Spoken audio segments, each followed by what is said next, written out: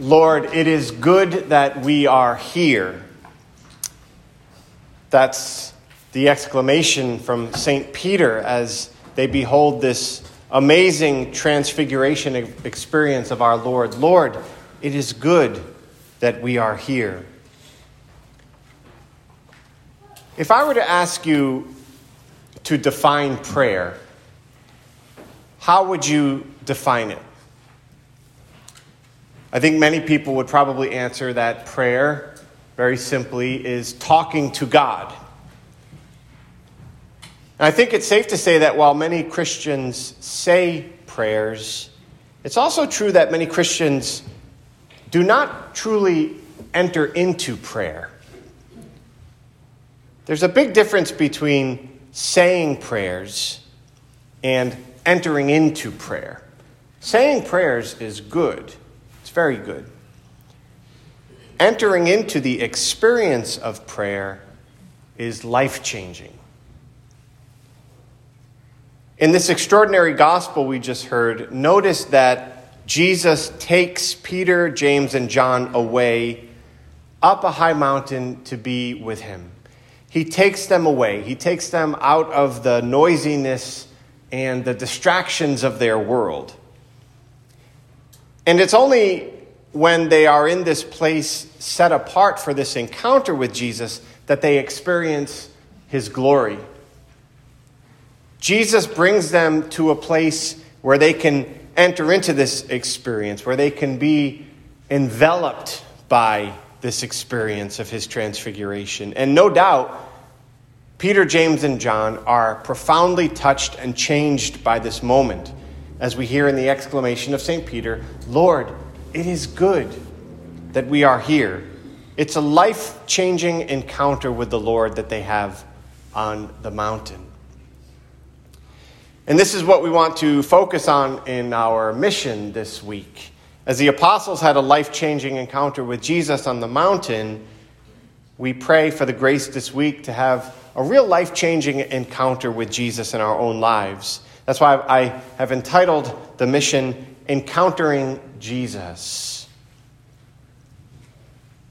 The first night we will reflect on the question, who is Jesus? Most important question we can answer. Who is Jesus? The second night we'll reflect upon what does Jesus do for us? And then the last night we will reflect upon the question, what does Jesus ask of us? The gospel this weekend is a great starting point for our mission because we see in this gospel of the Transfiguration a real paradigm of prayer. And prayer is the place where we encounter Jesus. Let's just look briefly at this paradigm of prayer in this gospel. First, we see that Jesus takes the initiative. Jesus takes the initiative. We're told that Jesus took Peter, James, and John up the mountain. Anytime we are moved to pray, anytime we feel the desire to pray, it's always Jesus who's prompting us. It's always God who takes the initiative to prompt us to pray. Second, Jesus leads them up a high mountain. If you've ever hiked, the greatest moment is when you reach the summit, when you're able to rest and just take in the beauty that is all around you. And this is what prayer is supposed to be, allowing God to take us more and more into his presence so that we can experience his beauty, that we can experience his love. Third, we're told that they hear the voice of the Lord. They hear God speak. It says a voice came from the cloud. Prayer is not simply about just talking to God. That's part of it, of course. But more importantly, prayer is about you and I listening to the voice of God. It's about listening to what the Lord is saying to us.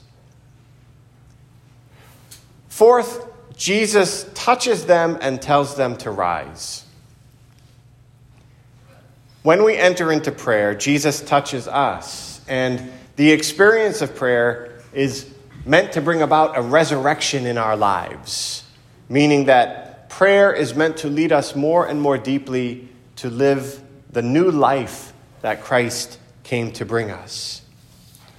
Now, notice that this paradigm of prayer in the gospel has nothing to do with the apostles simply sitting down and talking to the Lord and asking for things. Again, I think too many of us minimize prayer to that.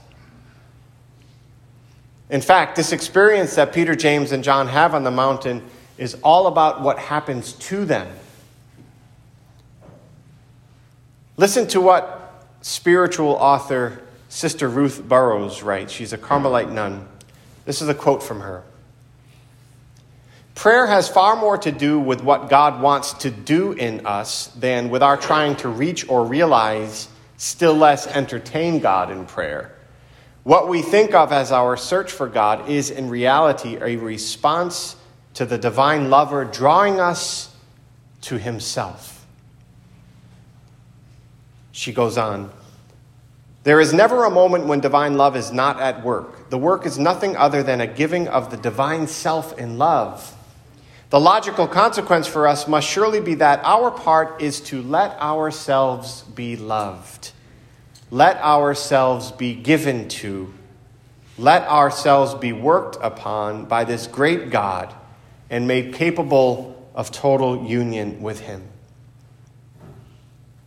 Beautiful quote about letting ourselves be loved in prayer. You see, prayer is not primarily about talking with God. It's rather all about what God wants to do in us and for us. And what he wants to do in us and for us is nothing less to radically transform our lives. This is why we need to enter into the experience of prayer rather than just say prayers.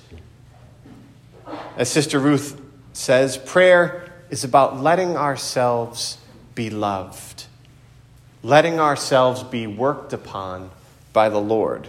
Peter, James, and John experienced this transformation on the mountain, and you and I, we too can experience this transformation if we truly take time to enter into prayer. Lent is the ideal time to do that. Lent is this 40-day retreat that the church invites us into every year to go deeper into the life of prayer. So I pray that our mission this week will be a time of deeper prayer, a time of a deep encounter with the Lord, and thus to experience a deep transformation in our own lives.